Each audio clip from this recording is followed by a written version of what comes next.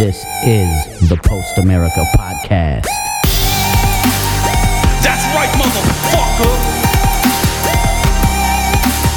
What the fuck you know about podcasting? This is our shit. Post America. Mad Joe Black, Richie Crutch, Chrissy the Baboon. Post America Podcast, son. Download that shit, motherfucker. What's up, everybody? This is Richie, Post America Podcast. We're back. Hope you enjoyed that last episode with our homie from Terror. He's a good guy. That was a good one. I like that. Today we're bringing you a pretty cool one. This is a friend of ours. His name is Raymond Rowe, and he does a lot of interesting things. And a lot of you will already know him because I know a lot of my friends are really into his work, WWE and all that stuff. So Raymond, how you doing? I'm doing great, man. Thanks for having me on. Yeah, no doubt. And you're like a old school hardcore kid from back in the day too. So I don't know if everybody out there who's just familiar with your wrestling stuff even knows that, but I always love that stuff, when I come across a dude that was familiar in the scene and all that. Yeah, probably not. Many people don't know, like, or they're surprised, like, when they just see me in the ring or like kind of get introduced to me. But like, man, I've been straight edge since I was 14 years old, and like grew up listening to like punk rock music and hardcore. Like, I'm born and raised a kid in Cleveland, and like was going to shows like, I worked at Peabody's too. So anybody who like kind of toured through Cleveland pretty much has either played at Peabody's or gone to shows at Peabody's. And like, I was there for like 4 years. So like between going to shows and then working at shows, like, man, we saw just about everybody, who came through like this, anybody in that Great Lakes, touring scene just stopped through Cleveland and like, grew up on Ringworm. Like, you can't get much better than that. Yeah. Peabody's was like a key spot, like Cleveland had quite a few good spots over the years, but Peabody's was consistent for a lot of years, It really was. It's real sad that it shut down. The guys who owned Peabody's, when I was working there, like they sold it to a different group. And then like, Cleveland State University, like bought the area, like the building that old Peabody's was in. And then like those guys moved to the Agora. But like the people who moved or like were booking bands and doing stuff like that in Peabody's, like kind of spread out to different clubs. So there's like a little bit of that like scene and network that's kind of just spread out into a bunch of different venues throughout Cleveland now. Yeah. Well, what'd you do there? You were bouncing, right? Yeah, I was head of security for a little while, and I did a little bit of everything, man. We loaded in bands, we swept the floors, we, mostly we're bouncing in security, work the doors sometime, a lot of times work the pit. And like being a hardcore kid, I think helped that club have the right energy, because like I made sure that the people who were there, like if, when I was, I did some of the hiring there, and I would like always like prep the kids like, yo, like hardcore shows are different. Like, you've got to police them different. Like these kids are just dancing, or they're just, you know what I mean? Like, we always tried to kind of separate the problem people. Like, hey, if they're fighting, like just throw them out. Like they can come back tomorrow. Like there'll be another show, but like not, don't do that don't disrespect the club, like, cause we don't want to get the club shut down. But, if they're just being rough and they're just having fun and they're, in the pit or doing whatever, like let them be. And we had a lot less problems in a lot of clubs that would try to like not allow people to dance or not allow people to stage dive, or, you know what I mean? Whatever. Like there just seems like a lot of people who like didn't understand the music and didn't understand like the scene and the mentality that like would try to like crack down on kids. And that's when bouncers would get beat up by, kids in the crowd who were sick of getting bullied. Like that's kind of what hardcore music and the hardcore scene was all about. Like, these kids who didn't fit in anywhere else. Like that's what drew me to it. Like I didn't fit in anywhere else, but I had like a family, I had a brotherhood in hardcore music. And I was able to like find people who had the same values as me and who kind of looked at the world the same way. And like, And then I found that in that music scene. So we could go to a show, and I didn't know the kid next to me, but we knew the same words to the songs, and I like spoke to you. So you're arm in arm yelling lyrics, and then 2 minutes later you're, throwing back fists in the pit. And like, so I think working, like, you know what I mean? Like coming from that scene, like, and then working there as security, like I was able for a lot of those shows to kind of help police it in a way that was healthy for, like, nah, man, let those kids be crazy. Like, it's fine. Yeah. Like, yeah. And that is key. And then, that is key for, like, if there's a club that's going to last and book these kind of bands, then they have to have some sort of connection to the scene. And when they do, things go great. Even clubs around here, if we would book stuff, we knew what's up. We would say, leave this bouncer at home, leave this bouncer at home, bring this guy in, he knows what's up, bring this guy in, he knows what's up. Yeah. And like, I was kind of, you get the wrong guy and all hell breaks loose. Yeah. And then it's bad. Cause like, and like, I always kind of laughed. Cause like, I would tell guys like before hardcore shows, like, yo, this isn't the night to like prove you're a tough guy.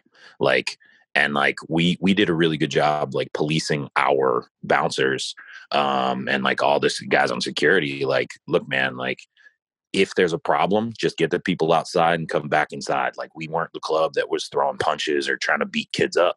Cause like, our bouncers would police that from the other bouncers, cause like I hired other hardcore kids. I hired other, kids from the punk rock scene or from the metal scene or whatever. So like, we had so many friends that were coming to the shows constantly because all the kids were from the scene.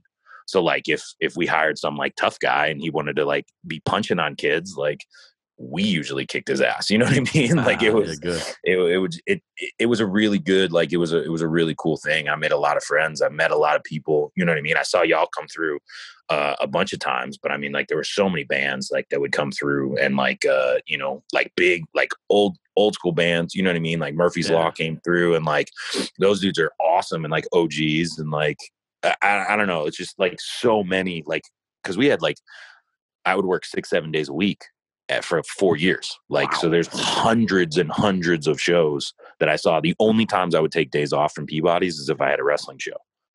And like, that was it. Like, and at the time, like I was wrestling as an independent wrestler. So like, I was essentially on the same grind that like local bands were. Like I was getting myself to shows. I was selling t-shirts. I was, like that was the grind.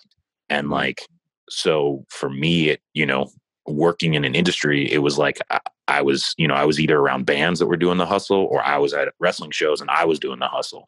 So like, you understand, you know what I mean? Like it just kind of like, that was my life for a long, long time. Yeah, that's really cool, man. And how was it like, because you're saying you're working 7 days a week, so there's probably some shows coming through you could care less about. It's just a job. But then when a show comes that you're excited for, how is it? Do you get to enjoy it even though you're working? So, it depends. Like there were a ton of, Peabody's did everything, you know what I mean? From like ICP Juggalo shows to, Hank Williams 3 to David Allan Coe to, we had Madball come and play, and you know what I mean? Like all kinds of like everything. We had, Bone Thugs and Harmony. So like some of those shows I didn't care about, some of them I did. And like I had an understanding with some of the guys. Like there were shows where like if we had enough people, like I would go in the back, I'd clock out, take my security shirt off, put on a regular shirt and go out in the pit.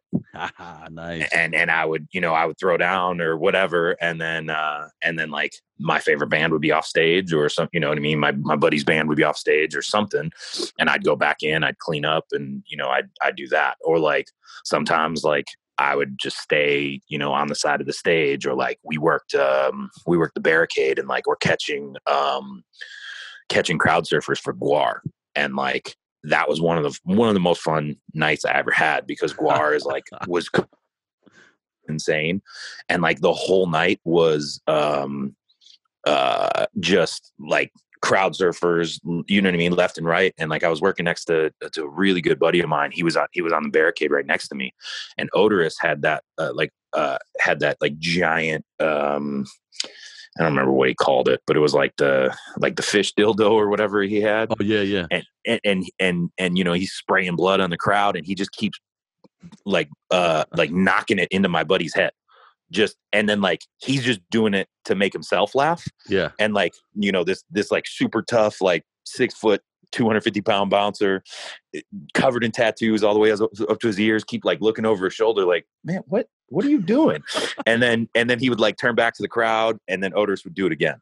You know what I mean? And like totally I could see it, but he couldn't. That's funny.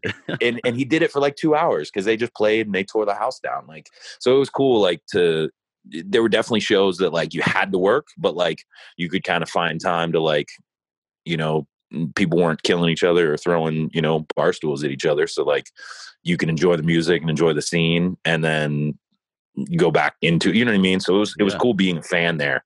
And then like getting to meet people and talk to people like before the shows, after the shows, you know what I mean? Like when people are coming down from playing or whatever and helping them load out or, you know, load up t-shirts or whatever. Like it was I don't know. It was a cool time in my life. So I was really appreciative of it. Yeah, that's awesome, man. And yeah, you mentioned Madball playing there. I think we actually played there once with Madball. And I bet you did. And like I saw you guys at least probably half a dozen to 8 or 10 times play at Peabody's. Yeah, we used to try to hit there a lot. We really liked Peabody's. Yeah, it was, and that's actually where I saw you guys first was at Peabody's. Like, and I didn't know who you were the first time I saw you, and I was like, yo, I need to get a CD. I need to figure, you know what I mean? Like, I started talking to a couple of my friends. I was like, yo, have you ever heard Wisdom in Chains? And they were like, yeah, how have you not? I'm like, I'm living in a bubble, dude. I'm sorry. Yeah, that's this was back like probably 2004, maybe 2005, something like that. Yeah, early, you know man. what I mean? Like, yeah. So yeah, I remember like the whole Cleveland scene in general was real strong, but then it seemed like trouble hit it, and it became like real violent, constant fights and stuff. Like later, much after like 2004 and that. I'm not even sure exactly when. Yeah. But did that stuff? I mean, do you know? Did that stuff kind of die it out there? Because I know the show offers kind of slowed up. The shows in general, just from the outside looking in, seem to kind of dry up a little bit out there.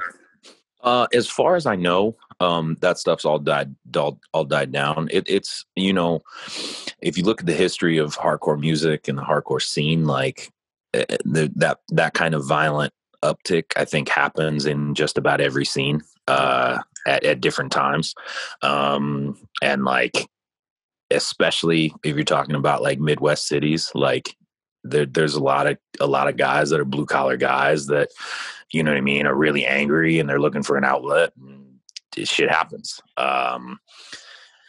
As far as I know, all that stuff has kind of died down in Cleveland, but like I'm so busy constantly that like, and like, especially with 2020 just being completely awash, like I don't know really what happened. And then like what's happening in Cleveland music in any way, shape or form. Like I've been so disconnected with it cause like I travel with wrestling normally, like Friday through Tuesday, I'm on the road every single week, 52 weeks a year. You know, but like, and I just moved back to Cleveland like about 2 years ago. So, cause in like 2010, I left, and moved to Texas, and I lived in Texas for 6 years. Then my wife, who was my girlfriend at the time, she got signed to WWE and she moved down to Orlando. So I moved with her, and I was still wrestling in Japan at the time.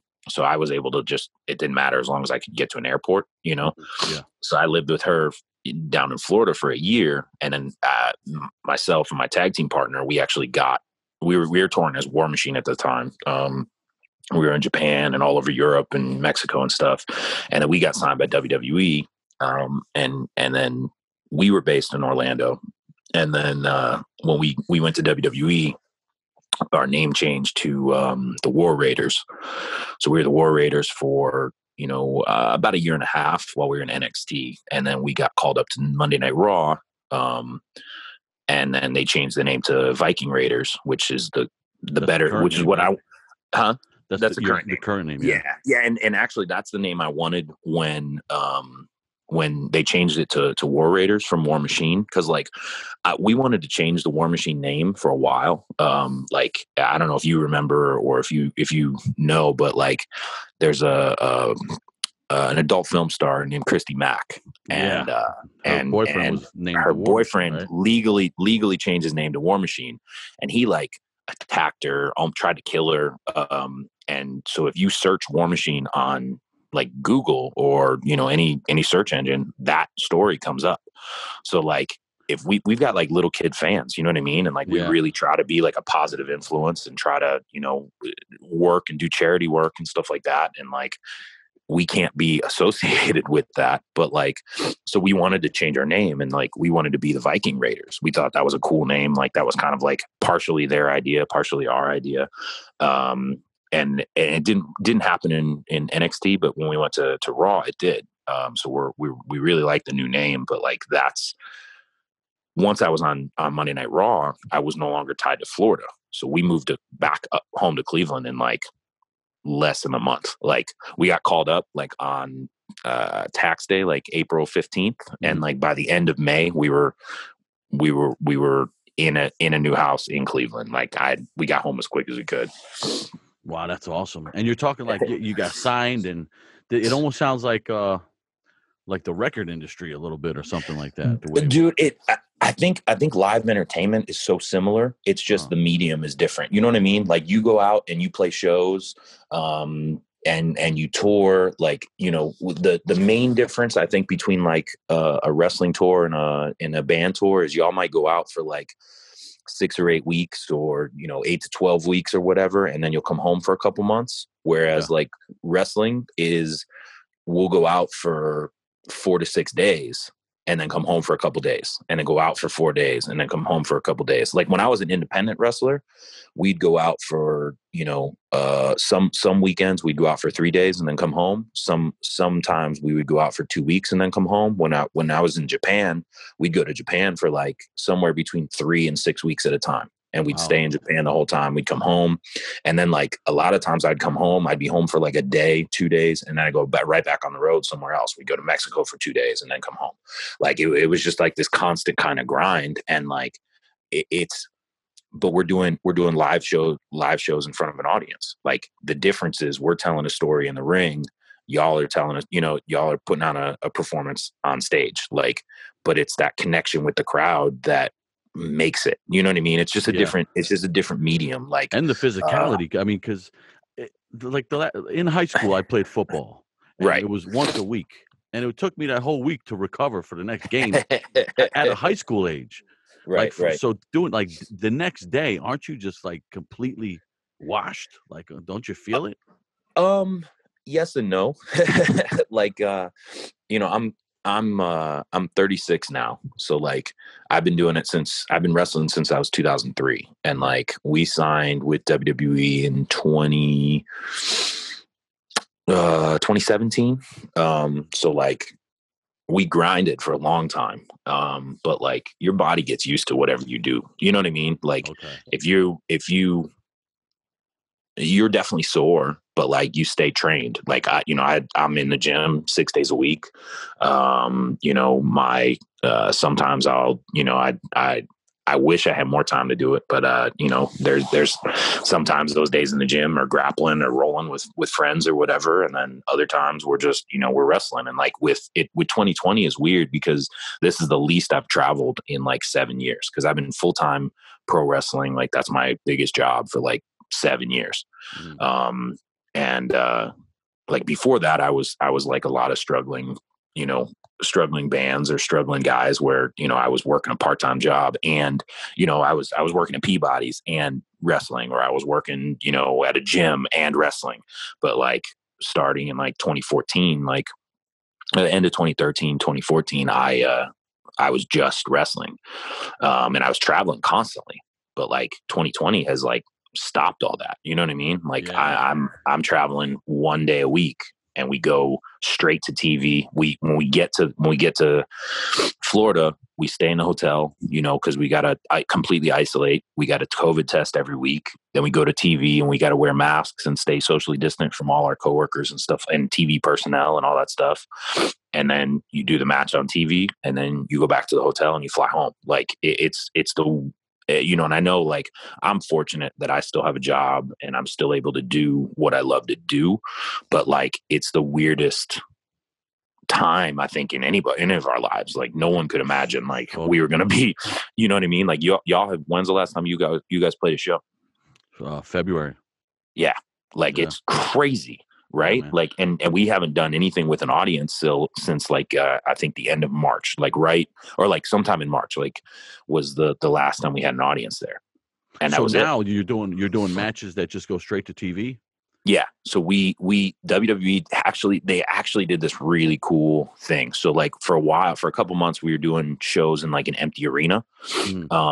But they actually did something really, really cool where they call it the Thunderdome, right? And they set up these LED screens, like in like the stadium. So they have like a full stadium of LED screens. And people are like doing on Zoom or Twitch or what, I don't know what platform you gotta sign into it. And you're watching the match live and they're projecting your That's pretty cool. screen on, you know what I mean? So like when I'm standing in the ring, I can look out. Faces. And there's, I don't know, like 5,000 people or whatever. You know what I mean? Like, I don't know if it's that many. It might be 1,500, 2,000. It's a lot. It's you know, it's a full bank of stadium seats. And you see the faces, you can see them react, you can hear them. They're live. Like, so if they're yelling in their camera, like it's coming out through the. That's really cool. So it's a really cool. I think the NBA might have done something similar, like where they just had like a big flat wall, so it looked like they were playing in a racquetball court. And like WWE actually, man, like it's like you know, like the first row is closest and the second row is a little bit further and higher up, and then like you can find, you know, it's on every Monday on USA or every Friday on Fox.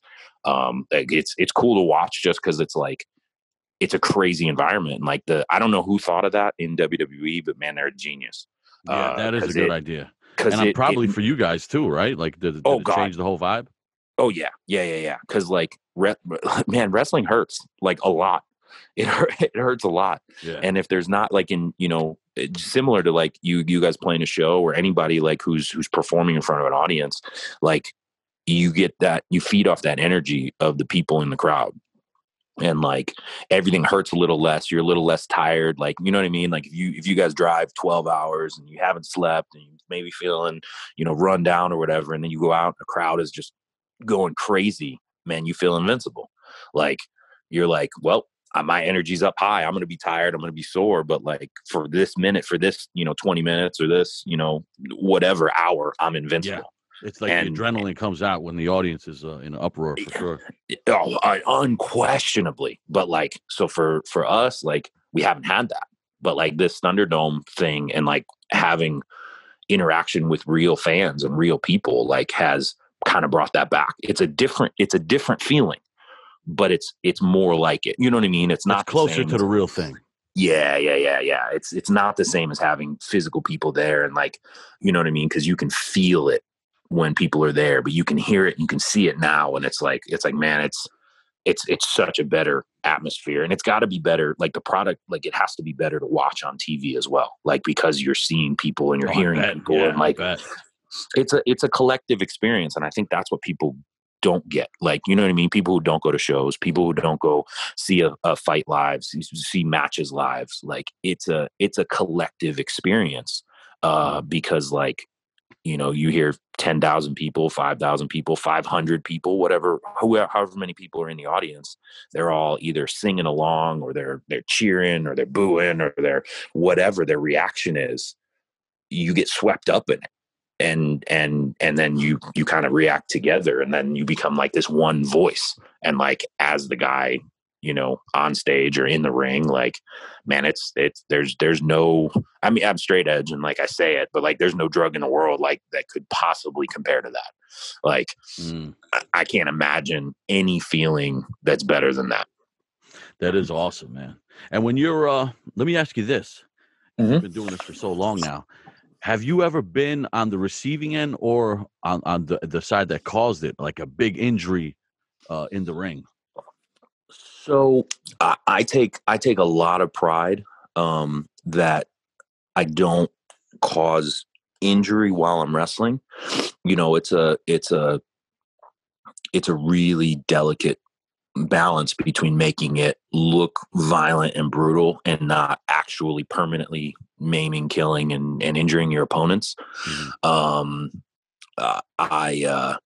I've had my bell rung a couple times, but I think, thanks to just having like a hard head and maybe taking a few too many punches when I was younger, I'm pretty good at getting hit and not getting hurt. So like as a pro, like I separated my shoulder. I've dealt with like some kind of minor injuries, and just kept wrestling. Like, I'm wrestling with turf toe, which I got. Oh, I heard that's brutal. Yeah, it's not fun. It's an everyday thing, and like a lot of like NFL players or whatever, because like it affects how you run and how you like spring and stuff. And like NFL guys will be out for like 3 months with it.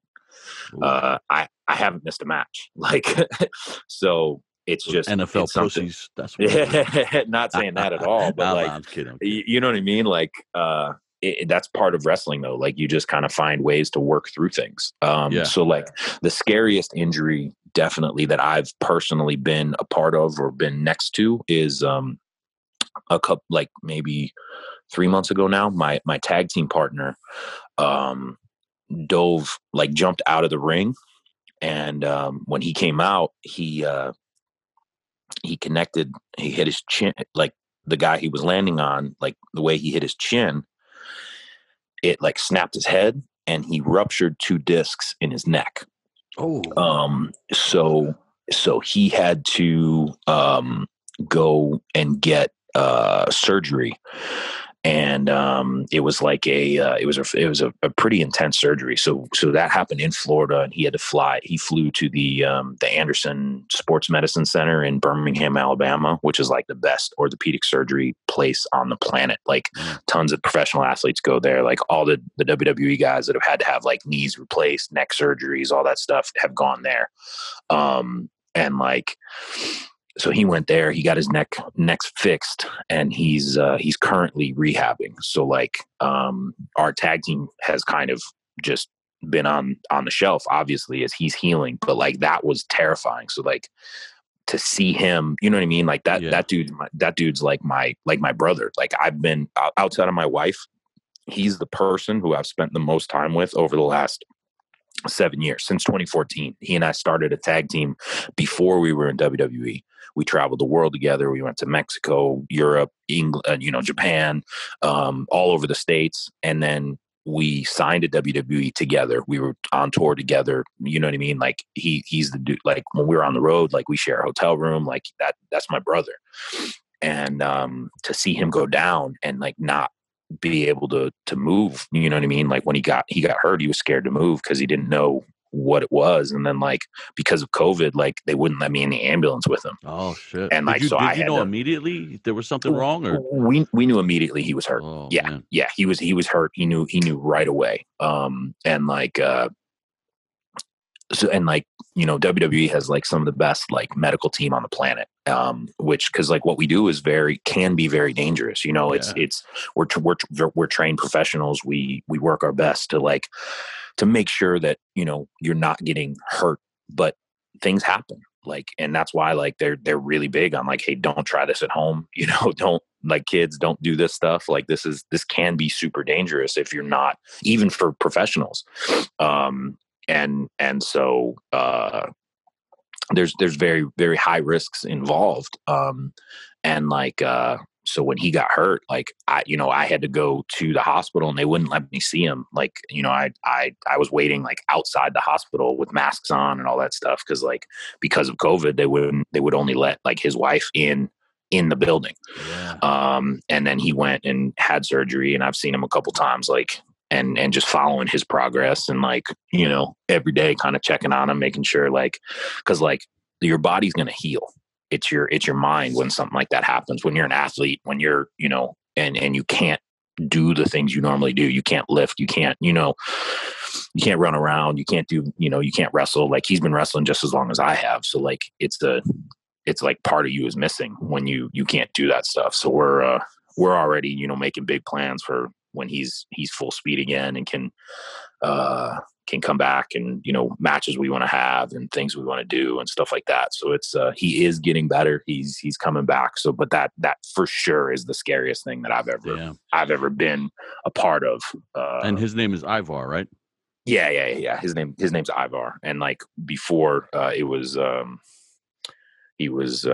Hanson before WWE.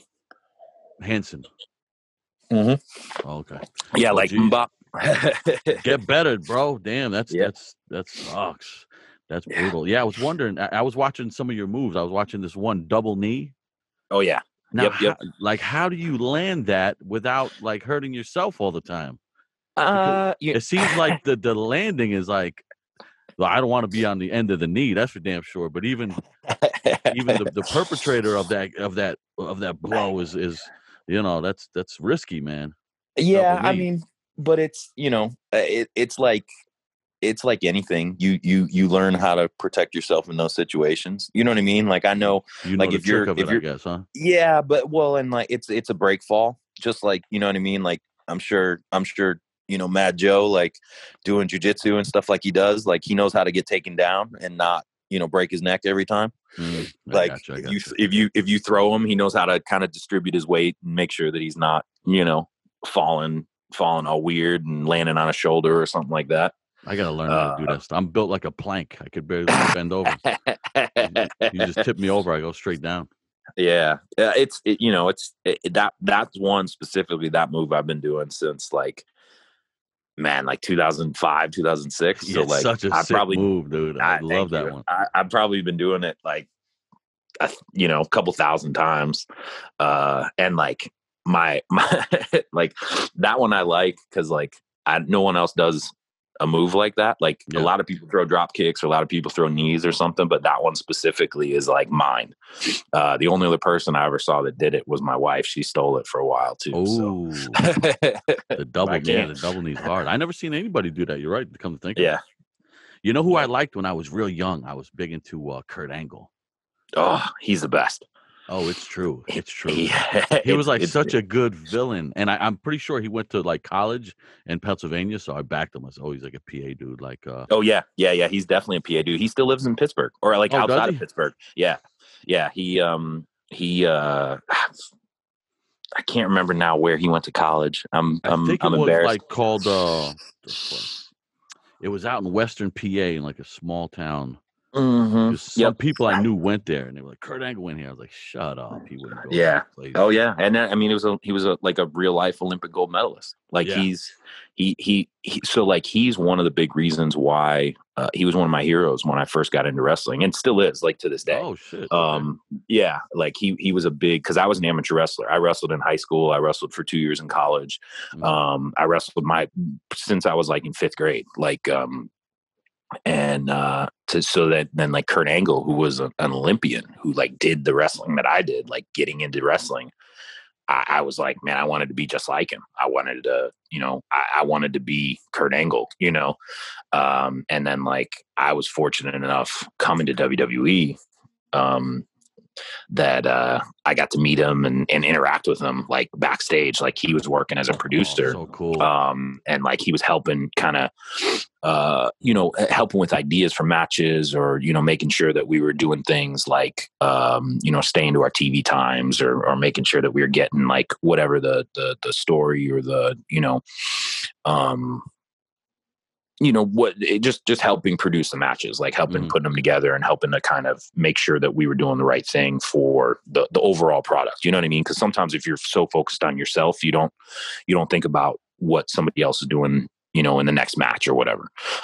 So like the producers kind of help with that. They can kind of see the overall thing and kind of be like, hey, you know, let's focus on this, or this is where you're going next week. So like, we need to make sure this story makes sense or whatever. And like Kurt did that for a while.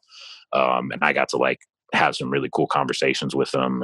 And I was, there was an MMA movie, called Warrior, with Joel Edgerton and Tom Hardy. And like I was in I had like a very small role in that movie. Like, I was one of, and Kurt Angle was in the movie too. I was one of his corner guys. Like, Oh, that's cool, man. And it was, but dude, we filmed for like 3 months. I was in that movie for like 11 seconds. It was the funniest thing ever. But like, my buddy RJ from Erie, Pennsylvania got me that RJ. role. Yeah. He, with Iron Empire. Yep. RJ got me that role. That's right. RJ's in that. That's right. Yeah, I remember that. Yeah, he was you on. could recognize him anywhere with the face. Oh God, tattoos. Yeah. The tattoo face definitely stands out. But he got me that role, and then like I didn't know, he was just like, yo, they need some guys for this movie. Like, do you who have this look or whatever? Like, do you want to do it? And at the time, man, I needed money, and it was great. Like, but I stayed in, like sleeping on a friend's floor or whatever, because they were filming in Pittsburgh and I didn't have money for a hotel or anything like that. So like, but then ended up like being Kurt Angle's guy in the movie was really cool. And then like later then, 5-6 years later, like talking to Kurt, like backstage at WWE, and like kind of putting that back together, like, hey man, like we did this movie thing together, and he was just like, oh man, like that's so cool. It's cool how shit works, right? Yeah, dude, it's such a small world. Yeah. It's such a small world. And like the longer, I think the thing that like that separates things is like a lot of people do really cool stuff, but most people don't stick with it. You know what I mean? Like there might be people who are doing something for 2 or 3 years, and then they switch, and then they go away and they do whatever. But if you stay like in that scene or in that passion, and like if you're in for a long time, you know what I mean? Like if you're in for like 10 plus years or whatever, you're that circle of other people that stay in that thing for 10 years are a lot smaller. Like how many bands are around for like 2 or 3 years and you're like, oh man, they were great, but where'd they go? Yeah, exactly. And wrestling's the same. And, I think anything that's like that, and like a lot of people have very legitimate reasons for not continuing to do whatever they're doing, they family, work, money, whatever. But like for people who kind of stay true and stay in that grind, like, yeah, you know what I mean? You look at those bands that have stood the test of time and they're still going after 10, 15, 20 years. Like when in your intro, you're talking about Terror. Like everybody, I mean, Jesus Christ, like everybody has gone to see Terror because they've been around forever and they tour everywhere. And you know what I mean? Like, so it's kind of like you got to stick around and you have to not be a dick, and then you're good. Yeah, I think that's the biggest rule for life. Like, I tell people that all the time. Like, I'm like, just if I'm ever part of a group, or if I'm ever in like a situation and they're like, oh man, so and so's not getting along, or we're having a problem with this, and I was like, just make this rule. Like, if you live by this rule, you'll be good. And that rule is don't be a dick. Like 100. 100. And how is when you were coming up in the Cleveland scene, did you have some favorites from the city or what? As far as the band wise? So like from Cleveland, like, so I was a little too young, or like wasn't going to shows really when Integrity was like doing their thing. So like I kind of missed Integrity. I got in like just after that. But like my favorite band from Cleveland was Ringworm. Such a hard band. Dude, and like I had incredible riffs. I had my my first couple tattoos that I had were done by Human Furnace. Oh, cool. So he's got a tattoo shop called 252 Tattoo, and it's like a Cleveland institution. And like, so I actually went to his shop to get his first. He did like Danzig tattoos on me. And did my stomach tattoo. And like I don't know, man. I think for me, like they're the ultimate Cleveland band. Like Chimera's fucking really cool. You know what I mean? Like there's a lot of like smaller bands too that like never really got the credit that they deserve out of Cleveland. They either didn't tour nationally or didn't, really break out. But like I have to keep going back to Ringworm. Like I think they're still going. Yeah. I don't like still going with quality too. Like that's the key. They're still putting out quality. Yeah, but like they're the other, you know what I mean? Like if you talk about people that just need to stick around, you know what I mean? Like stay around, don't be a dick, like, and that because like so many different people have played with them for a while, like maybe their guitar player or their, you know what I mean, one band member had to step out because he had a kid or because whatever, someone else will step in and continue that band.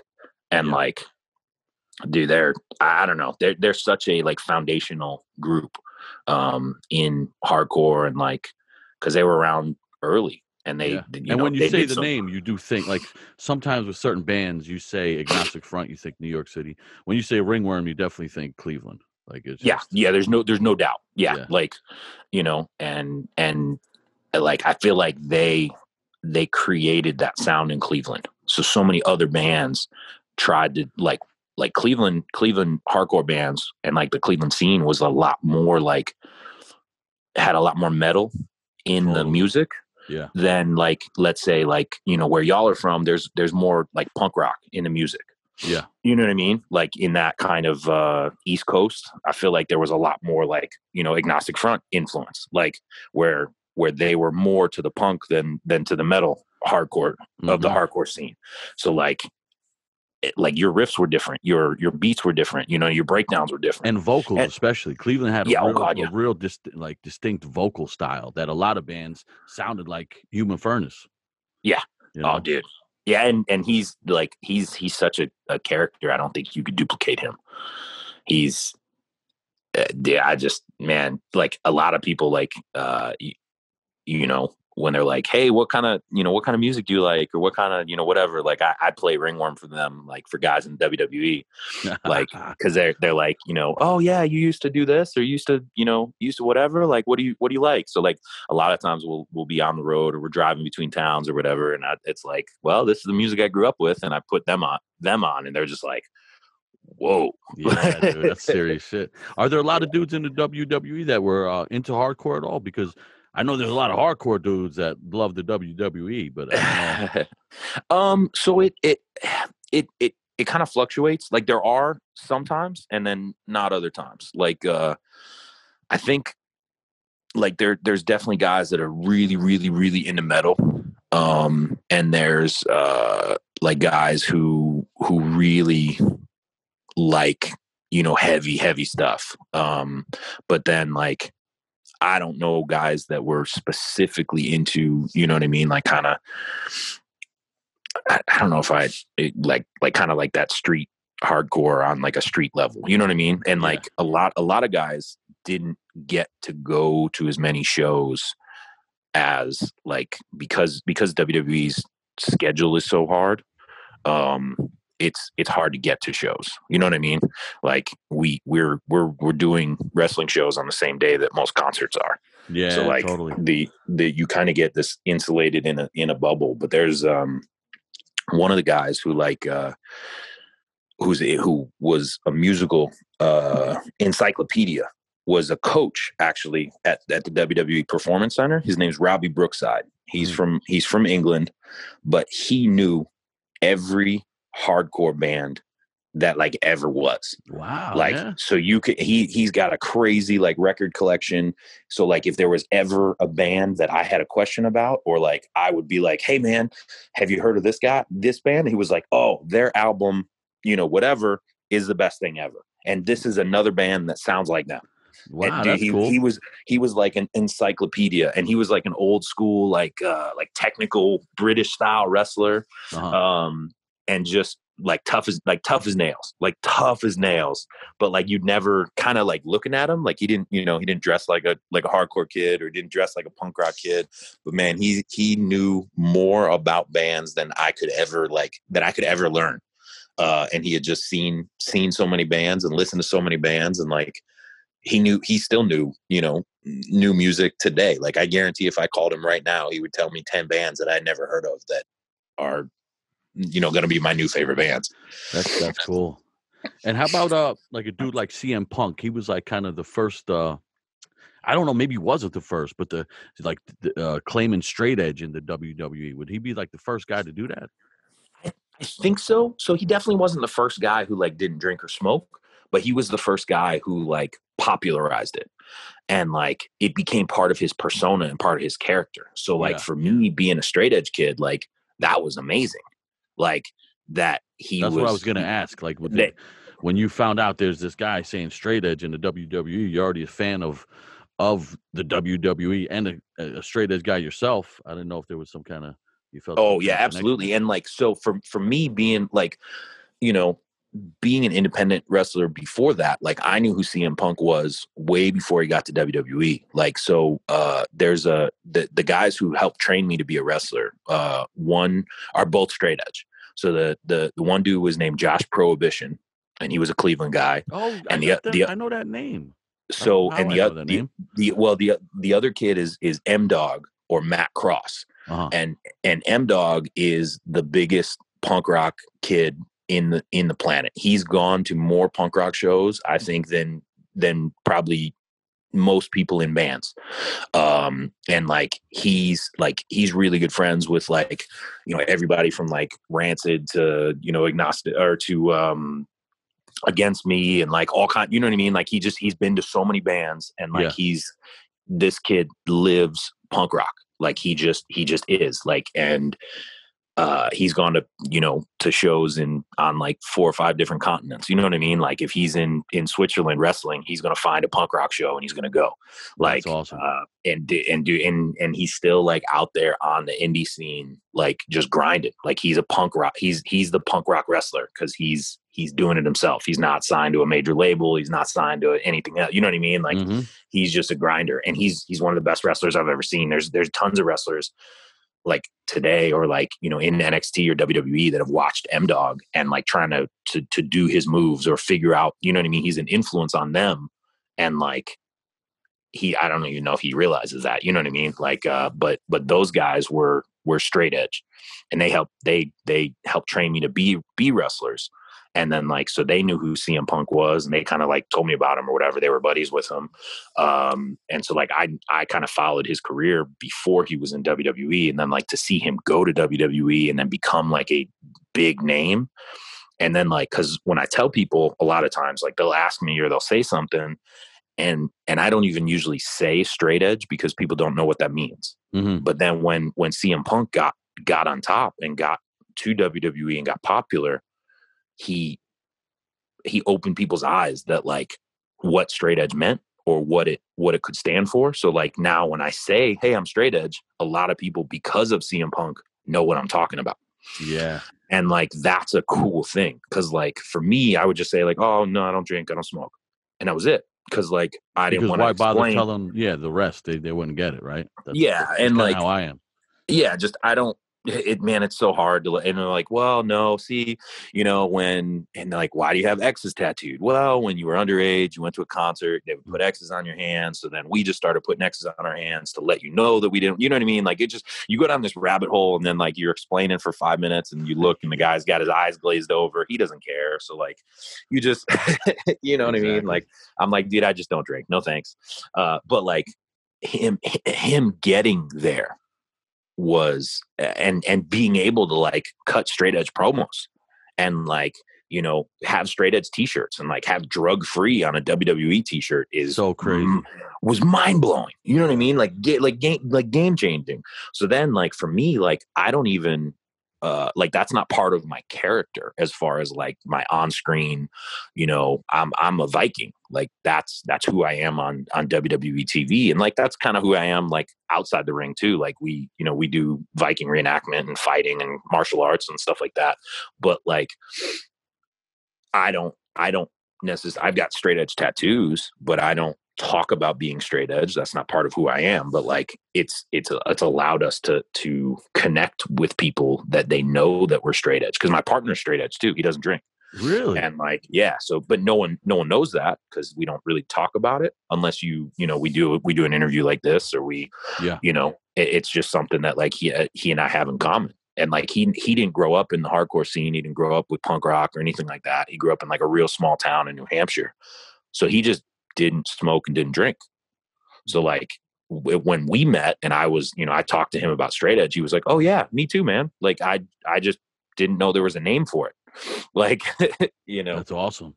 Yeah. So like, it's Now with a CM Punk type dude, is he? I never seen him in real life, but is he like unusually small for a WWE guy or no? So he's not like he was not the biggest dude. He seemed like a regular looking guy. Like usually these mountain type guys are in there. Yeah, he was definitely not like superhero big like a lot of WWE guys are. And like I think especially when he was kind of at his peak too, a lot of the guys were bigger. Whereas like a lot of sports, like not just WWE, but like the NFL too, are going like kind of smaller, faster, more athletic people are starting to kind of open eyes. You know what I mean? Like a lot of football players, like, man, if you weren't 6'4", you weren't going to play in the NFL. But now, like, you see running backs out there and quarterbacks and stuff who are like 5'10", 5'11", and man, they can do like crazy things. So they're able to get a shot. And I think all of professional sports are kind of going that way, in WWE included. Like, cause I'm 6'1", 250. Like I'm not the biggest guy. I'm not the biggest big fucking guy. 6'1", 250. Jesus. Well, but like compared to somebody like Hulk Hogan, who was 6'8" and 300 pounds. You know what I mean? Like I'm not the biggest dude on the planet, but like I don't know. I think Punk was probably like 195, 200 pounds. You know what I mean? Like, all right. I think I could take that 195. I think I got it. Yeah. But he, you know what I mean? Like, but like, I think he was such a charismatic person, and he taught, like, cause like the secret of wrestling is, when you're in the ring, you want people to emotionally invest. You know what I mean? They either want to see you win, see you lose, see you get beat up, see you, kicking ass, whatever. Like that's what you need. And like Punk had that magic where like people just cared, like whether they hated him or whether they loved him, they wanted to see something happen. You know what I mean? And I think that's the magic of wrestling. Like where, my partner and I people love seeing us kick ass. Like it is what it is. Like whether we're kind of in the bad guy role or in the good guy role, like people just want to see us beat other guys up. Like we're crazy Vikings and they want to see us do our thing. But as of now, you guys are considered good guys though. No, like yes. Yeah. And we have been for like 5 years on like straight. Like I think people like that, see that kick ass. Yeah. So now if for some reason the role turned to bad guy, would you be bummed on it or would you just embrace it? I'd embrace it. Yeah. It'd be fun though, right? Oh yeah, absolutely. Yeah. Well, and the funny thing is like my wife, before she got pregnant was with WWE as well. And she was a bad guy. And like, so it's funny because like, she's way meaner than I am. So she's a bad guy in real life too. But like, it's funny because like the mentality is different as that role. Like, you know what I mean? You're thinking about ways to like make the crowd hate you. Yeah. And like that, that's fun. Like being a villain can be fun. Yeah, because like make a whole crowd like boo you and like spit on the ground. And dude, oh my God, I would love trying to do that. Yeah. Well, and like my like an extreme example of that, my buddy, or the guy Josh Prohibition, who helped train me to be a wrestler. Him and M-Dog wrestled at the Gathering of the Juggalos, which is like a crazy music festival. I'm sure you know what that is. That's a big event. And he went out as Josh Prohibition is his last name. You know what I mean? So he went out straight edge. I don't smoke, I don't drink, I'm straight edge, I'm better than you. And those guys were, and that whole crowd was like throwing batteries at him. I love that. Yeah. Like, so he would come to the ring with like a hockey mask and have to keep it on because those dudes are like the whole crowd is throwing batteries at him. Oh my and God. Like full beer cans and stuff. And he's just, soaking it in. That is sick. Yeah, that would be fun to play. Let me ask you this. You said, you got to either be like loved or hated. Like in your experience, you're always a fan. Who was the most hated wrestler that you've seen? Man, so I think like there's two. So like kind of like a classic guy who was most hated, I think, was Roddy Piper. Yeah. Oh yeah, I forgot about him. Definitely. Yeah. I loved him when I was a kid, though. And his little, he had the little talk show at the end and stuff. Yep. But he could get people so mad. Like there were multiple times, like he got stabbed going to the ring. Oh my God. Where like people were so mad at him that they, you know what I mean? Like he would start literal riots back in like the 80s. And he could just work people up so much. So like him, like I think he had hate on a different level. You know what I mean? Yeah. And then like modern day, I think one of the best bad guys, one of the best villains of all time is Randy Orton. He is like he's like crazy in his psychology. You know what I mean? Like just he'll like turn his head a little bit and like make this kind of face, and you're like, and you just want to hit him. You know, like he knows how to do that and how to hold his body and how to, you know what I mean? Like just so like the littlest things that he can do, and you look at him and you're like, God damn, like from this side, from my perspective, he's an artist. You know what I mean? Like you can see how in control of his body he is, and how he knows how to make people hate him. And I think that's the strength of a gesture, right? Yeah, like yeah. That Madball lyric, the strength of a gesture. Just like the slightest little thing, you're like, oh. Absolutely. And it's such a small little thing. And then, you know, and that little smirk and like, you know what I mean? Like there's plus just he's such like deezed out, that motherfucker, right? Yeah. And he's, and has been for, you know, and he's a future Hall of Famer. Like at whatever point, I don't know. He's late 30s, probably, you know, early 40s, maybe at the earliest. But like he started with WWE when he was like 19, you know, so he's been wrestling forever. But like, he's just like without Randy Orton being the chief bad guy, like John Cena doesn't get to be Superman. You know what I mean? Without Lex Luthor, there's no Superman. Without, you know what I mean? Like, you now with a guy that. like Randy Orton, because he sees John Cena like and the stuff outside of the business that he gets to enjoy, like it could have easily been Orton to do that stuff. Sure. You know, like, do you think there would ever be a resentment or something? Like, damn, if it was only like a different script, I could have been starring in some of these fucking movies. And so I don't know, because like you get to a certain point where like you maybe want to explore other options, but maybe you don't. Maybe you just want to stay wrestling. Yeah. And like, because like his dad was Cowboy Bob Orton. You know what I mean? Like, so he grew up wrestling. So like, I don't know if he wants to do stuff outside of wrestling. I just know that he's committed his life to wrestling. So like, different people want different things. You know what I mean?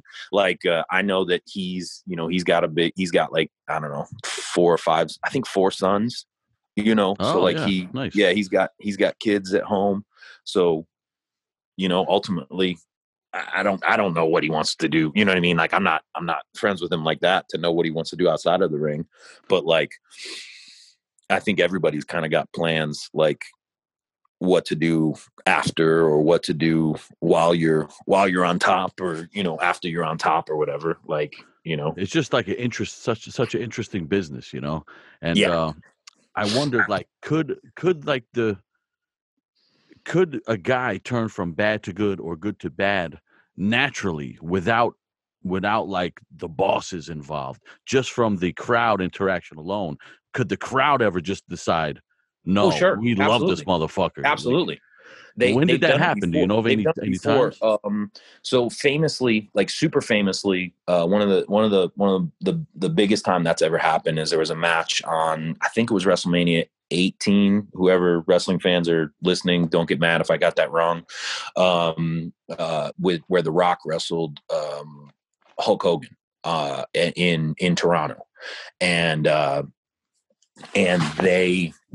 when they went in, the Hulk Hogan was a bad guy, The Rock was a good guy. Mm-hmm.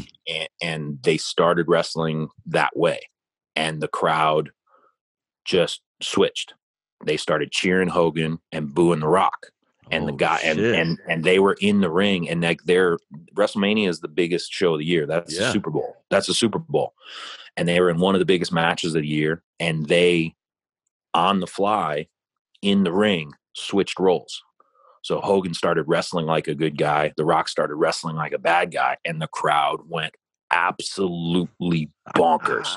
I mean, they're coming unglued. And it changed, going forward, it changed how those characters were received by the crowd. So like Hogan stopped being a bad guy. The Rock started kind of being more of a bad guy. And so that's the magic of having that live crowd that like you don't have now. You know what I mean? Yeah, you can't control the crowd. And like people you see like a groundswell of things that happen. Like a couple years ago, Becky Lynch was that thing. Like she was the underdog. Ronda, I think Ronda Rousey was the champ at the time, who's the baddest female on the planet, right? And Becky got her nose broke in a match. Like, I mean, just splattered all over her face. And didn't quit. She just kept coming. And blood just like, oh dude, it was crazy. Like, it was so crazy. They put it on she put it on a t-shirt. Like her face just looked, she looked like Mike Tyson punched her in the face. And, but she was such a, she was so tough in that thing that the crowd just got behind her. And then it carried forward. You know what I mean? Same thing happened with Daniel Bryan, where, when he was like on the way up to getting WWE title, like the crowd just got behind him and made this momentum. And like, that's, I think, the biggest thing that's, everyone misses that live crowd because it's magic. And and that's the type of thing could happen. Like, like you said, it's better than it was in the beginning now with the faces, but that type of thing probably couldn't happen yet.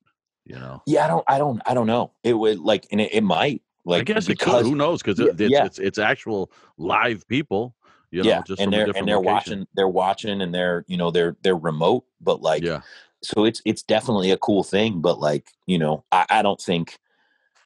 I don't think I'm going out on a limb to say like having people in the stands is always going to be better. I think because it could be the stranger next to you that kind of influences you in that case. Yeah. They see something you don't, and they start bugging out about it. And you're like, oh shit, oh yeah. Yeah. And then it's momentum. Then it gets swept up. Then it's just like going to a hardcore show. Like, I always knew it was time to start dancing and getting in the pit when I got punched.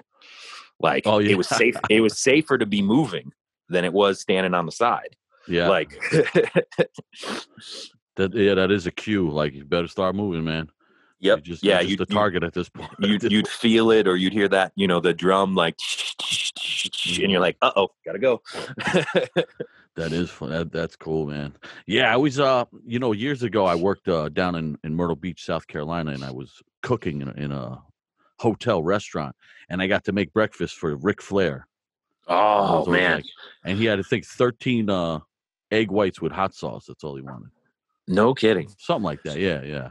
Rick is still around too. Like, that's another cool dude right there. Like, I like him, and I like man. Kurt Angle. I was like, I like that personality, like those guys. Yeah, Rick is still the man, and he I got to meet him a lot more this year than I have in different times, because we were spending a lot of time together, like backstage and stuff. And he found out that I was an amateur wrestler my whole life, and like his sons were amateur wrestlers, and like he's really involved in that, and like he comes from like an old school wrestling standpoint where like a shooter or like a real wrestler was like really respected. So like now that he knows that about me, like if I'm not looking, he'll like pretend to try to like shoot a double leg takedown on me or something. Like he'll, I'll be getting a coffee in the backstage, and he's like, "Oh, could have got you. Yeah, he caught you slipping." Yeah, so you got to keep your head on a swivel. Yeah, that's one cool dude, man. Yeah, like what a crazy thing, And now with all these other leagues, I mean, there's like, everybody's doing. Some of them seem to be doing pretty well. Nothing like WWE, but. Yeah, dude, it's a great time to be a wrestler. It's a great time to be a wrestling fan. It's a great time for wrestling in general. Like, just like, and the more people, I don't know. I think I think wrestling's like a lot of things that moves in waves. You know what I mean? Like back in like the early 90s or late 90s and early 2000s, like it was really, really high. And then, it kind of slowed down a little bit, and then it's been building for the last, 5 or 6 years, and it's at another high point. I think wrestling is the best it's been in a long, long time right now. I think, I see more people excited about it now than I did in a long time. When I was real young, I mean, I was dealing with dudes like names like Bruno Sammartino. Remember that guy? Oh God, yeah. Oh God, yeah. I remember like just all the Italian people like loved that dude. He would come out. Yeah. So he's a cultural icon. You know what I mean? Like we really love that stuff. And then in high school, I tried wrestling, and I liked it, but the football coach wants me to gain weight. The wrestling coach wanted me to lose weight, and then there was conflict. But I remember like I was kind of naturally bigger and stronger than some of the other dudes, right? So I would throw these dudes around. But when because I was fresh, like I didn't know how to wrestle. But when one dude came in that knew how to do it, it was lights out for me. It was like I was like in a pretzel so quick, and I was so mad. But when I had to lose weight, I was just like, fuck it. See, and I did the opposite. I just wrestled heavier. Yeah. Like the coach would be like, "Hey, we want you to, whatever, wrestle. We want you to wrestle at this lower class." And I said, "Why? I can just win against heavier kids." Yeah. I was, yeah, but you'll do better lower. And I said, "Well, then I'll just wrestle off the guy who was in the weight class above me. Like, I want that class. I don't want to wrestle, 171. I'll wrestle 189. And I won at 189. So there wasn't really anything the coach could say. And then the next year I went to 215, and then I went to heavyweight, and heavyweight, it didn't matter. Like I wrestled heavyweight, like it was like in a 275 class, but I only weighed like 220 pounds. Wow. But I didn't have to lose weight. So I wrestled the bigger kids. You're beating guys that 50 pounds heavier? Oh yeah. Yeah. That's tremendous. Yeah. Fuck. Yeah, just throwing them on their heads, throwing them, I remember somebody put me in a move called the spread eagle. You ever hear this? Oh yeah. Oh my God. What the fuck? I thought like my whole life was over. Like, guy, he was cranking my legs so like I couldn't even believe it. Yep. That's some wild shit, man. I didn't stick in it too long to remember too many things, but it was pretty cool, and the training was fucking. But I like just being, having something to do all the time. Yeah, but, for sure. It was only like 2 years I spent in there. Before. My football coach was such a dick too that I should have just stuck with the other thing. But and in PA, in Pennsylvania, the wrestling's big. Oh yeah, that's kind of why they wanted me to lose weight, because they had like state champion guys in the weight above. They knew they were good up there. Right. They wanted to fill the gap. PA and Ohio, Michigan are like amazing at amateur wrestling. I think I honestly think it's a big thing because the winters are so bad here. You got to stay inside. Yeah. Like it's not like you can go play, you can go play basketball outside in your driveway. Like, but you can, you put a mat in the basement and wrestle. Like, and I think, I don't know, maybe people get mad at me, but I think people from the Midwest are just tough people. Like, I think people like, we got bad weather. It rains a lot. You know what I mean? Like there's so many things like against, like a lot of our dads work in factories, and you know what I mean? A lot of us are working in factories and stuff like that. Like the Midwest breeds like angry, tough people. Oh, because you travel around, the differences. Yeah. Like region to region, like some regions are just soft. Like you grew up in California, and I'm not saying there's not tough people in California, but like you grew up in California, it's 80 degrees every day. You can be happy. Like in Cleveland, like it's overcast and snowy, or, overcast and rainy, or, you know what I mean? Like smog or whatever. Yep. Like my dad worked 30 years in a steel mill. Like, tell me that doesn't make somebody tough. That's like, brutal. Yeah. Yeah. That's how it is too out there. I mean, all through that region, there's tough people. Like this morning, I rolled down the car window, and there's still a sheet of ice behind it, like that kind of vibe. Oh yeah. Yeah. But I loved it. I got to punch through it and, like, reenact like my favorite movie scene. It was, no, it is tough people, and it breeds, got characters like you, and what I like about like you and your tag team, your setup is like you guys are Vikings, but it's not like a stretch, because that's what you you're really involved with that stuff through this. Like, what would you call that thing that you do, like the reenactment?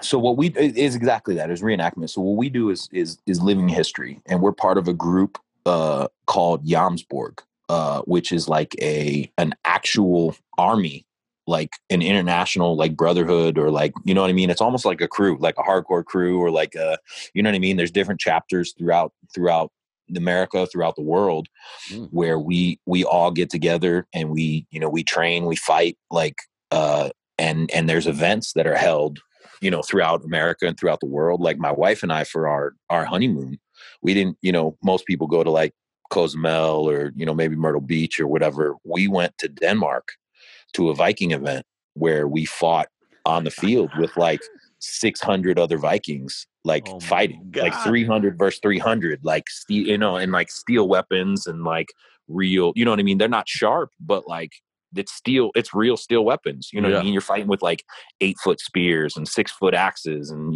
swords and shields, and like a real battle. You know what I mean? Like, and there was, I don't know, like 2,500 like Vikings there. Like, so it was this crazy village, like right on the North Sea. So like every day, like for like a week, we lived like Vikings. You lived in a tent, you ate over, like cooked over fire. We would like take baths we'd train and fight all day in the woods, and then like go and like take a bath in the North Sea, and then like come back and then like just live in camp. Right. Like, so like it was cool because like you just put your cell phone away.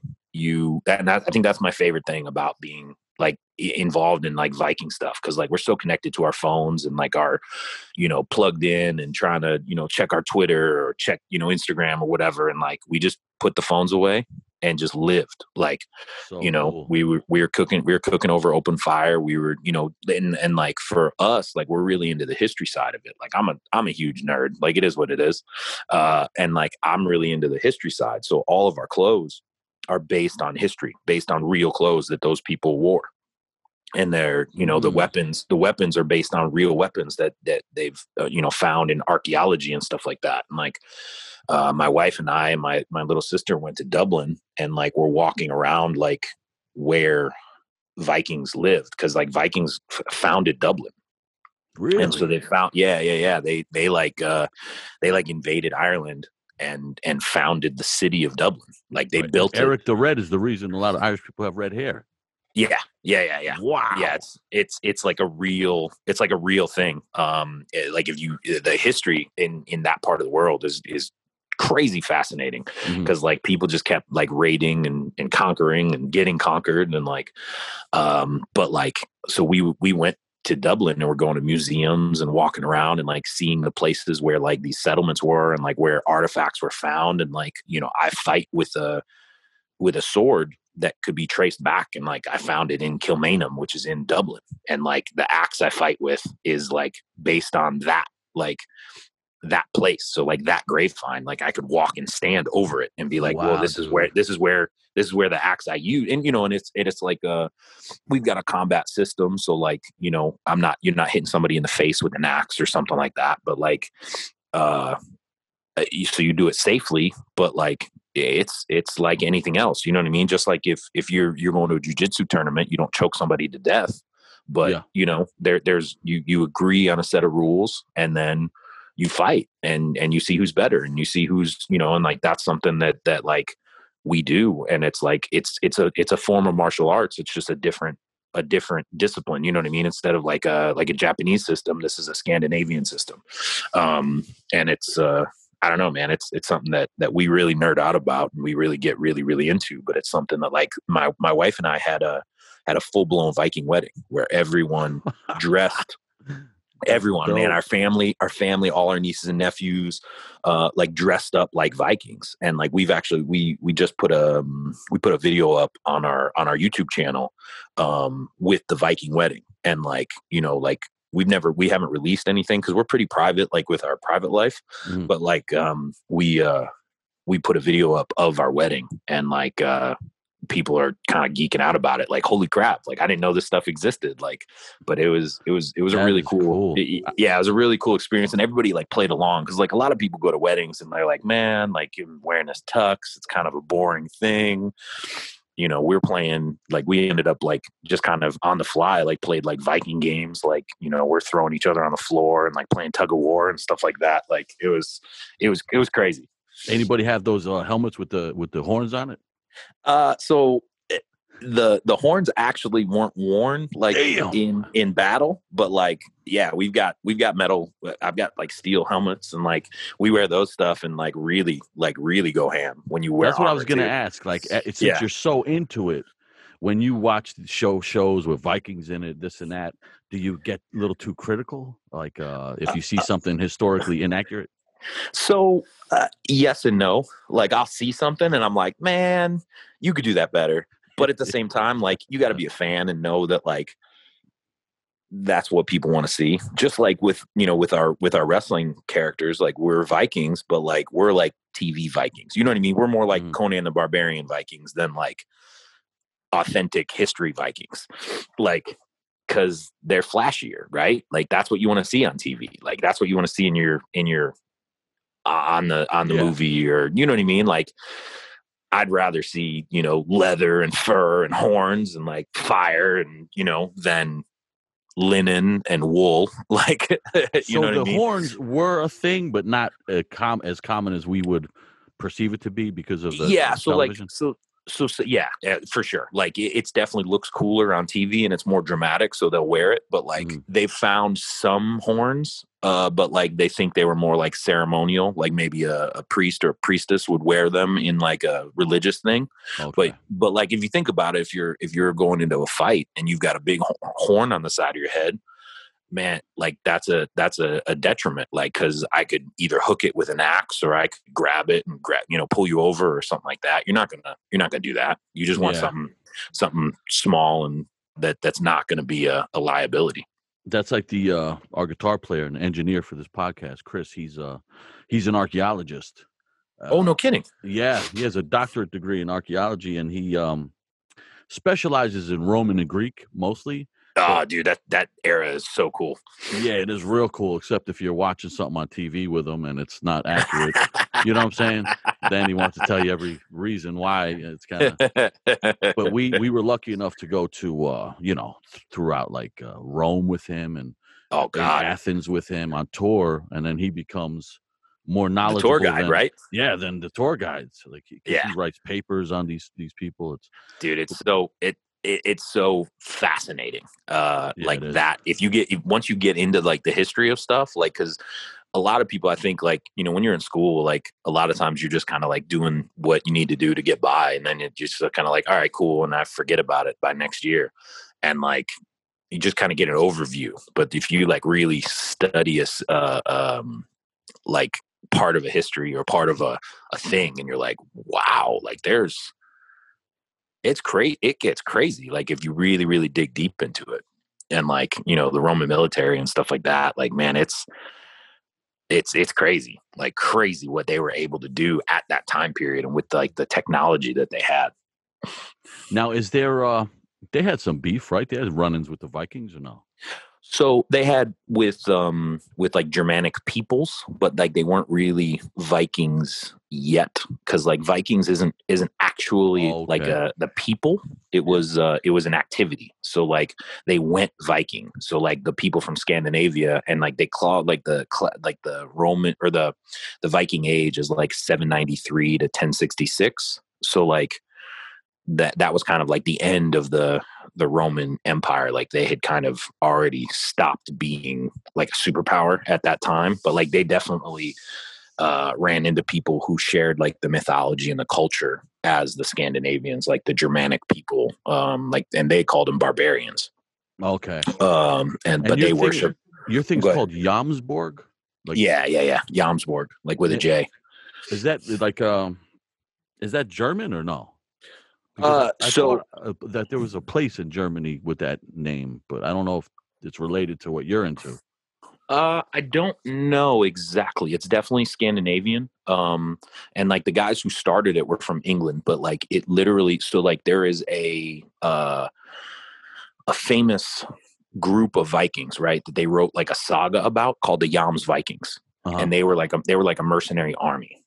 right? And they were all like these like badass warriors. And they would like go to different places and get hired, right? They're a mercenary army. And their fortress was called Jomsborg. So it literally meant like the fortress of the Joms. And that was like the what they took inspiration from. So they called our group the Jomsborg Army. Okay. And or the Army of Jomsborg rather, but like it's like an international group. So like, and like Sarah and I, like in 2020, like, you know, without traveling, and she's, you know, she's pregnant, so like she hasn't been traveling for wrestling. Like we started a YouTube channel, and like we've done a couple episodes about the Viking stuff and about Jomsborg and about you know, we did the Viking wedding and stuff like that, but we do, you know, we look at hunting, at farming, at, you know, kind of the stuff we do when we're not wrestling, and try to do, you know, the stuff on YouTube for it. So like if people want to look that up, it's Roseborg TV. So we took that, like Borg, B-O-R-G is like fortress. Mm-hmm. So like, you know, we call our farm Roseborg because like our last name is Rowe, and like it's like the fortress of the Rose. So that's our what thing. Nationality are you? I'm a mutt. Mixed, you know, like there's Welsh and English and you know, Germanic. Like just we're just a mutt. Like I don't. You got that sort of blood in you already, kind of, right? Yeah, a little bit, but like we do it just because we like it, not like you know, oh, this is my people or my ancestry or whatever. You know what I mean? Like I think the time period is cool. I think the culture and that warrior mentality is cool, and like it's just something that like we kind of stumbled into and really really like. So that's really cool. I got a friend, Joe Hardcore, that does This Is Hardcore Fest. Oh yeah. He does sort of something like this, but it's like knights and medieval stuff. So he probably does like the SCA. Yeah, I think that's it. Yeah, So I've got really good friends that do the SCA as well, and like what we do is similar to that, but like you know, just different combat systems, different, you know, armor requirements, different just different. They're kind of like cousins. You know what I mean? Yeah. Like my thing is just a little bit different. So like he actually had like demonstrations out back during This Is Hardcore. No shit. That's awesome. The guys showed up, you know, big names in the SCA, I guess. And if you wanted, they dress you up and you could go in there with them to show you some stuff. And that's cool. Shield that's really cool. Yeah. We've gone out, like I know that like some there's some like metal bands, like Amon Amarth has like Jomsborg guys that like go on stage and are like in their videos with them.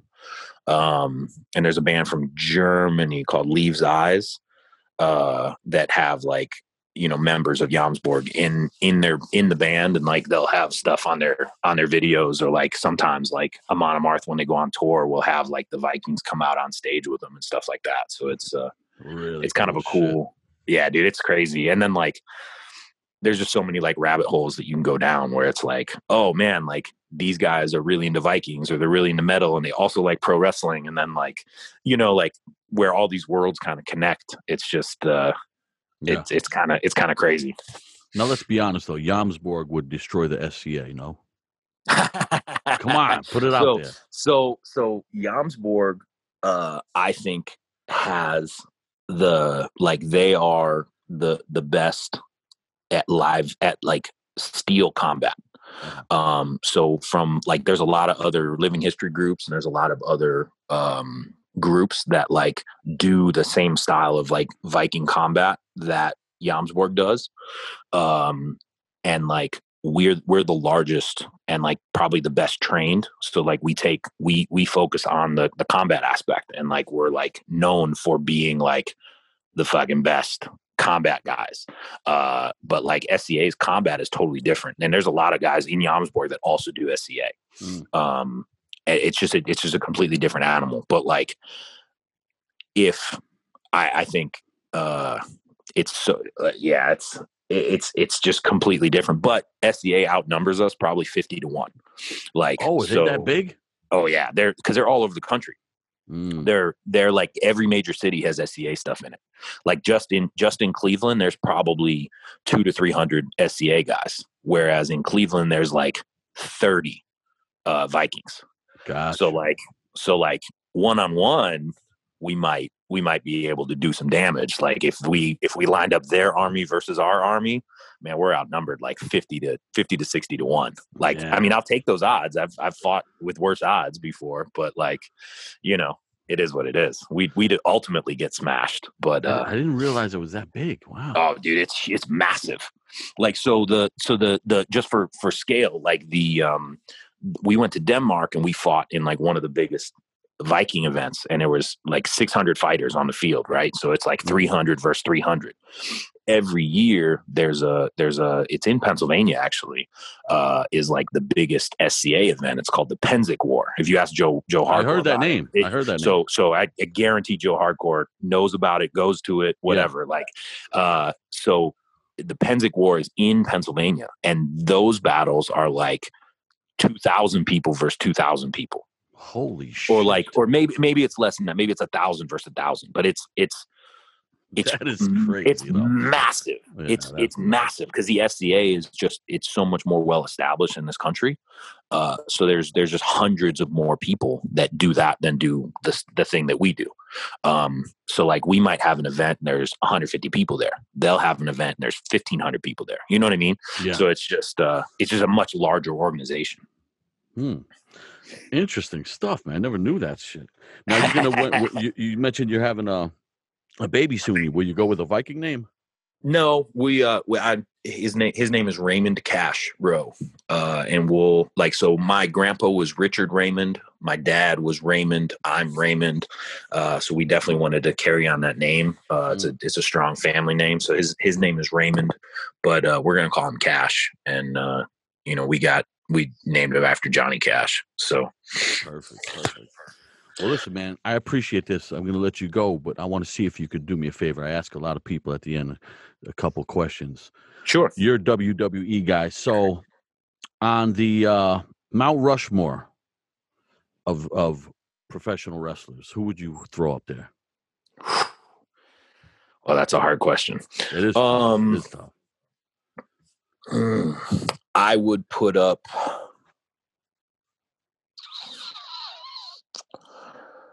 you got to put up probably Ric Flair. Classic.